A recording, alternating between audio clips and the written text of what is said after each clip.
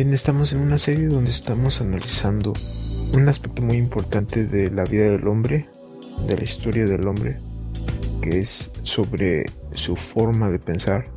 Hemos estado viendo que hay una invitación en la misma escritura a que el hombre piense, a que el hombre razone, el hombre medite, a que el hombre escudriñe, a que use su criterio.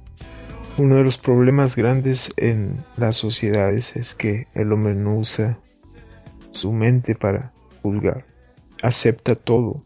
Todo está dispuesto, todo el sistema educativo, los medios de comunicación, las sociedades en sí están educadas para recibir lo que se dice y no se hace un juicio sobre ello, no se piensa sobre ello, no se razona, todo se acepta. Pero ¿de dónde es que estamos dispuestos así, predispuestos así? De la educación que hemos recibido, y mucho de la educación tiene que ver con la religión, lo que ha enseñado la religión, y se nos ha hecho fácil, se nos ha hecho normal enseñarnos y enseñar a que la gente crea las cosas sin razonarlas, y eso ha impregnado las culturas.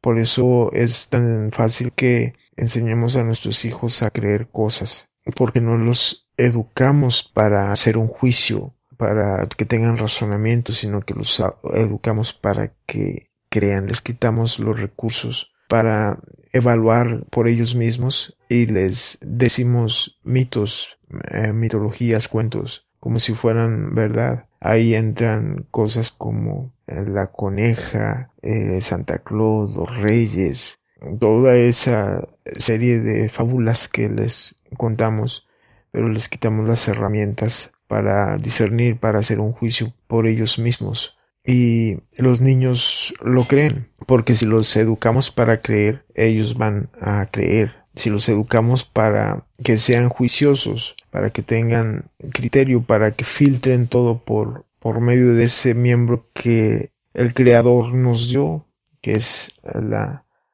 mente, entonces ellos van a aprender también a enjuiciar todo. Pero hay entidades que no les gusta que juzguemos todo. En otras sesiones hemos visto que la misma escritura dice que el espiritual juzga todas las cosas. Hay entidades a las que les interesa que el hombre, todos los seres humanos, la mayoría no piensen, no hagan juicio, que se acepten las cosas sin preguntar. Y esas entidades son desde las mismas religiones hasta grupos de poder, grupos que están enseñoreándose de naciones completas. Son los mecanismos que se usan para apoderarse de la gente, para enseñorearse, para manipular. Todas las entidades que quieren manipular, una de las claves es que el hombre no razone, que no piense, que se acepten cosas, dogmas, cuestiones dogmáticas, ya sea políticas o ya sea religiosas. Pero donde hay dogmas, lo más seguro es que hay manipulación. No importa que sean dogmas benévolos o que tengan apariencia de piedad. Si es dogma, hay manipulación. Inclusive el mismo Dios, enseñado de forma dogmática, es una manipulación. Dios no le tiene miedo a ser cuestionado. ¿Qué clase de Dios sería ese? Por eso muchos investigadores de la misma escritura, contrastando contra el carácter de Dios, no aceptan cosas que están en los libros sagrados, porque todos los hombres conocen el carácter de Dios, y cuando en los libros sagrados se encuentran cosas que van contra ese carácter, es cuando el hombre empieza a dudar de aquello que está escrito. Pero no su maldad, no su necedad, no es el hecho de que sean demonios que los motive a dudar o a cuestionar, sino es su comprensión del mismo carácter de Dios que los lleva a dudar. Por eso se ha dudado, por ejemplo, de la narración del Edén, donde Dios no quiere que el hombre conozca el bien y el mal, o el árbol de la sabiduría del bien y del mal. Por eso hay gente que ha preguntado, pues, ¿qué clase de Dios es ese entonces? Que es un Dios que quiere que el hombre no piense. Y por eso se ha cuestionado ese tipo de narrativas. Pero se tiene todo el derecho a cuestionar eso, porque es un cuestionamiento que viene a causa de conocer el carácter de Dios, donde vemos a un Dios que pone un cerebro, pone un miembro tan importante como es el cerebro para razonar, para pensar, para tener pensamientos, para tener juicios, pero al mismo tiempo dice que no se use ese miembro, que es pecado usarlo, porque hemos llegado a un punto donde pensar es pecado o dudar es un pecado mortal. Es un pecado que Dios no puede perdonar. Así se ve. Por eso vemos en sesiones pasadas que la fe, que su raíz es ver, es visión, es ver con claridad, en este tiempo ha llegado a ser lo contrario, a ser una fe ciega, una fe que se tiene que aceptar cosas, creencias, sin preguntar nada, cuando la fe no tiene nada que ver con eso. La fe es la capacidad de ver el ámbito invisible, aquello que no se ve con los ojos naturales. Pero la duda ha venido a ser sinónimo de pecado, y la duda parecería que no tiene nada que ver con la fe. Pero nos sorprendería que la duda tenga mucho que ver con la fe, porque la duda es lo que viene a ser la motivación para ver con más claridad. Toda persona que no tiene dudas va a estar conforme, va a estar estática, va a estar simplemente aceptando todo lo que se le diga y no va a poder inquirir más, no va a poder indagar más, no va a poder escudriñar más. Pero cualquier persona que tenga dudas, que por cierto es inherente en el hombre, es su capacidad de más búsqueda. Todo avance ha venido por esa capacidad, por esa curiosidad, porque tiene que ver con la duda. No es un pecado, es parte del proceso de razonamiento del hombre. Gracias a eso, gracias al que alguien dijo, se me hace que la tierra no es plana, es que vinieron investigaciones más serias sobre la tierra. Se me hace que no somos el centro, dudo que seamos el centro del universo. En aquel tiempo eso fue una herejía. Muchas declaraciones que se dijeron que para nosotros ahora son parte del conocimiento popular y nadie lo cuestionaría. O en otro tiempo cosas como esas fueron las causantes de quemar a gente, de martirizar a gente, y lo peor de todo es que eso era llevado a cabo por gente que se supone que conocía a Dios, por la religión. Los más grandes errores han sido hechos por este tipo de gente que persiguió a los científicos, gente que persiguió a médicos, gente que persiguió a seres humanos que no pretendían otra cosa que hacer el bien, que traer beneficios al ser humano, pero fueron tachados como herejes, como gente con demonios, fueron tachados de demonios, gente digna de quemar en el fuego. Y eso lo hizo gente con el nombre de Dios escrito en su frente, como dice Apocalipsis. Pero eso no se ha acabado, porque hasta hoy se sigue persiguiendo a todo el que cuestiona, a todo el que duda, a todo el que pregunta, a todo el que no acepta las cosas simplemente como vienen. Se ha dejado de lado aquello que mismo Jesús le dijo a Pedro, no te lo enseñó ni carne ni sangre. Y ahora se ha cambiado tanto que lo que es bien visto es que el hombre pasivamente acepte lo que le dice carne y sangre, que reciba la enseñanza de carne y sangre, pero no la enseñanza que viene del Padre, como le dijo Jesús a Pedro. Hemos llegado a un punto, como lo dice Isaías, cuando dice, hay de aquel que a lo malo le llama bueno y a lo bueno malo, aquel que hace de las tinieblas luz y de las luz tinieblas. Aquello que es saludable, como es la curiosidad o la duda, que es muy saludable, ahora se le ha llamado pecado, se le persigue, se le llama pecador y se les hace dignos de la quema, ya no a lo mejor físicamente, pero sí son dignos de una quema eterna. Inclusive la quemar a la gente aquí en vida era un martirio que se acababa en unos minutos. Es horrendo, es inaceptable, es un atentado contra toda la humanidad, pero se acaba en unos minutos. Pero la quema que propone la religión por simplemente dudar, por dudar, pero por dudar aquellas enseñanzas que deben de ser dudadas, que deben de ser pasadas por un filtro. Bueno, la quema que proponen es eterna, no de unos minutos. Si la de unos minutos es horrible, es terrible, es un atentado contra toda la humanidad, lo que se propone es irracional, es loco, es maniático, no tiene nombre, y a eso se le llama justicia de Dios. En la misma palabra está la aberración. Lo justo, si es un Dios justo, entonces va a ser un castigo justo. Pero una duda que todos los hombres tenemos derecho de tener, es merecedora de una quema eterna, no tiene nada de justo. ¿Qué clase de Dios entonces es ese? Pero cuando decimos esto, estamos exponiéndonos al juicio de esta gente que no piensa. Porque para ellos justicia es una falta menor castigada con un castigo de los que no se acaban, una tortura eterna. Si nosotros en los seres humanos hemos avanzado en derechos humanos, donde hasta los derechos humanos cuidan los derechos básicos, inclusive de los delincuentes y de gente perversa, de gente mala, el Dios que proponen es un Dios que no le interesa nada de eso. No respeta los derechos, ya sea de un homicida en serie, ni los de uno simplemente que tiene ciertas dudas, que quiere aclarar sus dudas, que quiere conocer más, quiere ver qué pasó, quiere ver cuál es la verdadera historia. No quiere los cuentos, no quiere los mitos, no quiere lo que diga los grupos que tienen ciertos intereses, porque la gente se mantenga pasiva. Ha llegado al punto en que esta gente es hereje, es mal vista, es digna del infierno, es merecedora de toda la ira de Dios. La Escritura dice que como piensa el hombre en su corazón, así es él.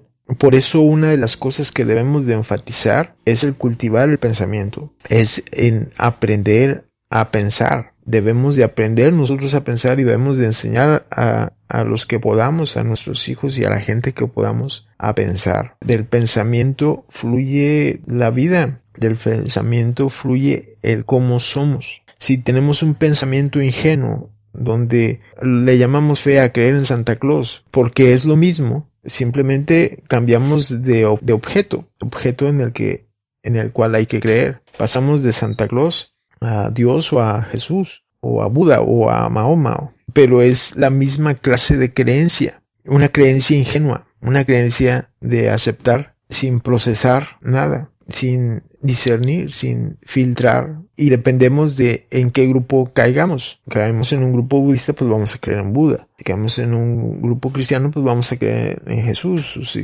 caemos en un grupo islámico, pues vamos a creer en Mahoma. Pero por eso hemos dicho, todo lo que es fe, genuina fe, no tiene nada que ver con en qué grupo estamos, en qué grupo cultural o en qué denominación. Por eso la gente cree lo que cree su denominación. No es raro, pero no lo cree porque primero se puso a investigar y luego como aquello que captó, aquello que capturó, aquello que investigó, aquellas conclusiones a las que llegó, se parecen a las de cierto grupo, la gente no se afilia de esa manera, no va y se afilia y dice, yo me afilio aquí porque lo que yo concluí, ustedes se parecen, estoy totalmente de acuerdo con ustedes, se parece en lo que yo a las conclusiones que yo llegué.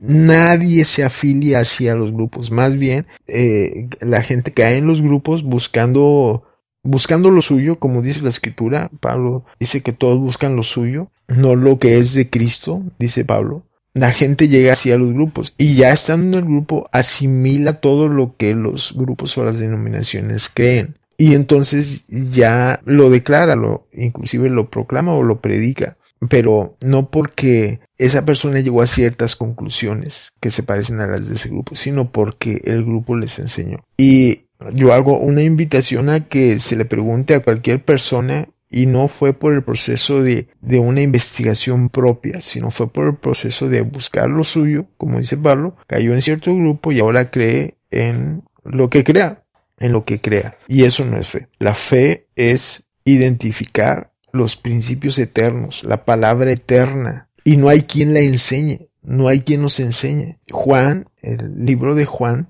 en las epístolas, dice que la unción misma enseña todas las cosas, que no tiene necesidad de que nadie enseñe, porque la unción enseña todas las cosas. Está muy ad hoc a lo que dice el nuevo pacto, Por eso lo decimos una y otra vez. Todos me conocerán. No creemos en el nuevo pacto. La gente no cree en el nuevo pacto. Todos me conocerán. Eso no lo cree la gente. Estoy hablando de cosas que el nuevo pacto dice. Se supone que estamos en el nuevo pacto, y en el nuevo pacto dice que todos me conocerán. Inclusive aquellos que dudan porque, precisamente por eso, porque todos me conocerán. Y esas dudas vienen porque se conoce a Dios, se conoce el carácter de Dios, aunque no le llamen Dios. Ese es otro problema. O sea, ahorita estoy mencionando ese nombre porque es más universal, pero le pueden llamar de otra manera. Pero hablamos de lo mismo, del origen, del creador,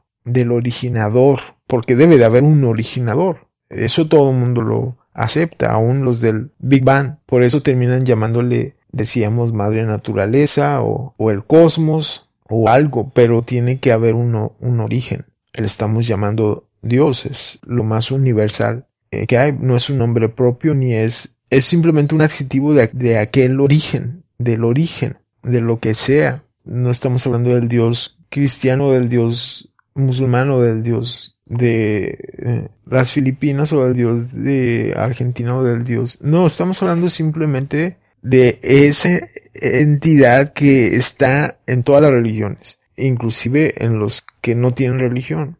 Ese carácter lo conocemos todo, el carácter de eso, aquello, lo conocemos todos. Por eso hay gente que duda, hay gente que pregunta, hay gente que cuestiona, hay gente que quiere saber más, hay gente que quiere ver con claridad. Yo no quiero conocer al Jesús que enseña la religión, yo quiero conocer al Jesús, al genuino, al verdadero. Así como quiero conocerlo a Él, quiero conocer todas las cosas, y tú también quieres. Pero hemos sido educados a aceptar al Jesús que nos enseñan, al Dios que nos enseñan, a los personajes históricos que nos enseñan. Al maestro de historia no le gusta que sus alumnos le pregunten más de lo que él sabe. Mejor prefiere que acepten lo que él dice. Es más cómodo para él. Estoy hablando de los maestros mediocres, porque un verdadero maestro va a sentirse hasta halagado porque sus alumnos quieren saber mucho más. Pero aquel que simplemente quiere cuidar su estatus, no le va a gustar. Asimismo, a los maestros de religión, a los predicadores, no les gusta que pregunten ¿y qué hay con las otras versiones de Jesús? ¿Qué hay con los otros libros acerca de Jesús? ¿Qué hay con los libros que no fueron incluidos en la Biblia? A la gente,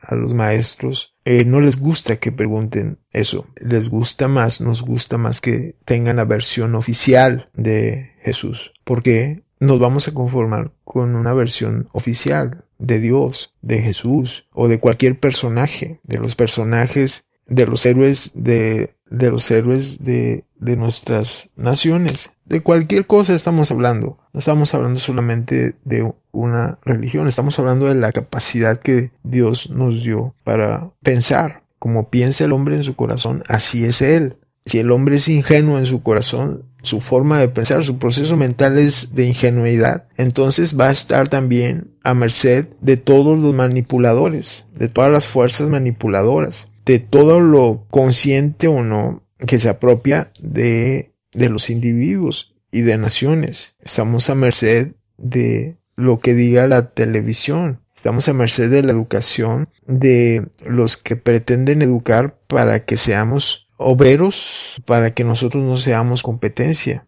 pero no estamos educados por aquellos que quieren hacernos libres financieramente. ¿Por qué hay tanta gente que no puede ser libre financieramente? Porque estamos educados para la ingenuidad, estamos educados para no preguntar, estamos educados para aceptar todo lo que nos dicen.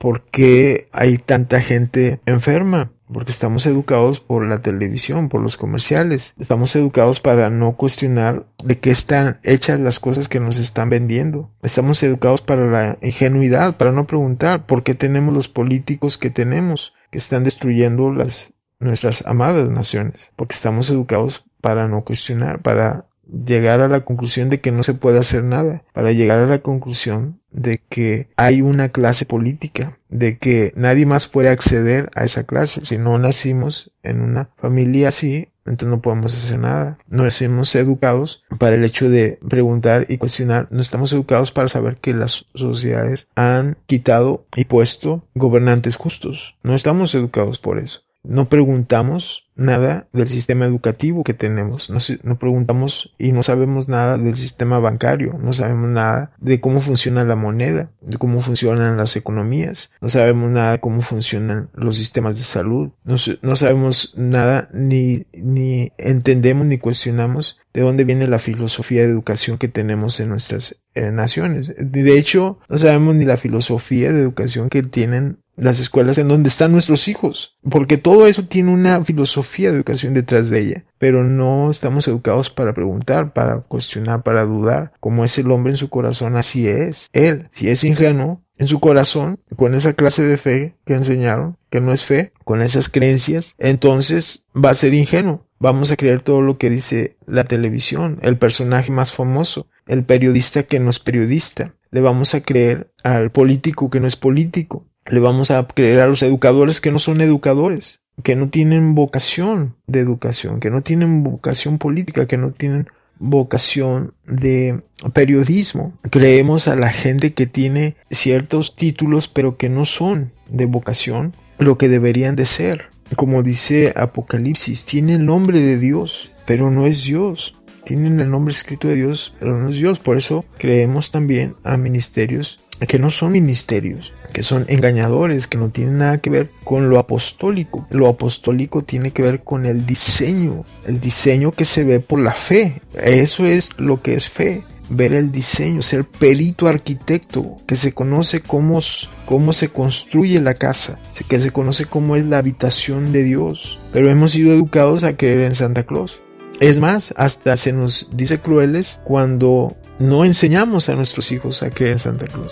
Se nos ve como gente malvada, tirano, cuando lo único que queremos es educar a gente que piense, que razone, que entienda, que comprenda, que analice, que juzgue, que tenga criterio, que pueda ver con claridad, que tenga una fe fuerte, que tenga una fe que no se mueve si algo no es como se cree que es. La fe no se mueve, pero esa clase de fe solo se forja educando a la gente a pensar, a razonar, a entender, a comprender, a ver con claridad, a tener certeza y convicción de aquello que no se ve, a descubrir la sustancia de lo que se espera. Como piensa el hombre en su corazón, así es él. Es un hombre ingenuo, va a haber sociedades ingenuas. Es un hombre con capacidad de pensar, de razonar, así van a ser las sociedades que son el sueño de todos los seres humanos. Hay que pensar y llevar a la gente a la madurez, a pensar en el corazón con madurez, a usar nuestra capacidad pensante, a honrar a Dios con toda nuestra mente también, como dice la Escritura. Con todo tu corazón, con toda tu alma, con toda tu mente, con todas tus fuerzas. Con todo eso se honra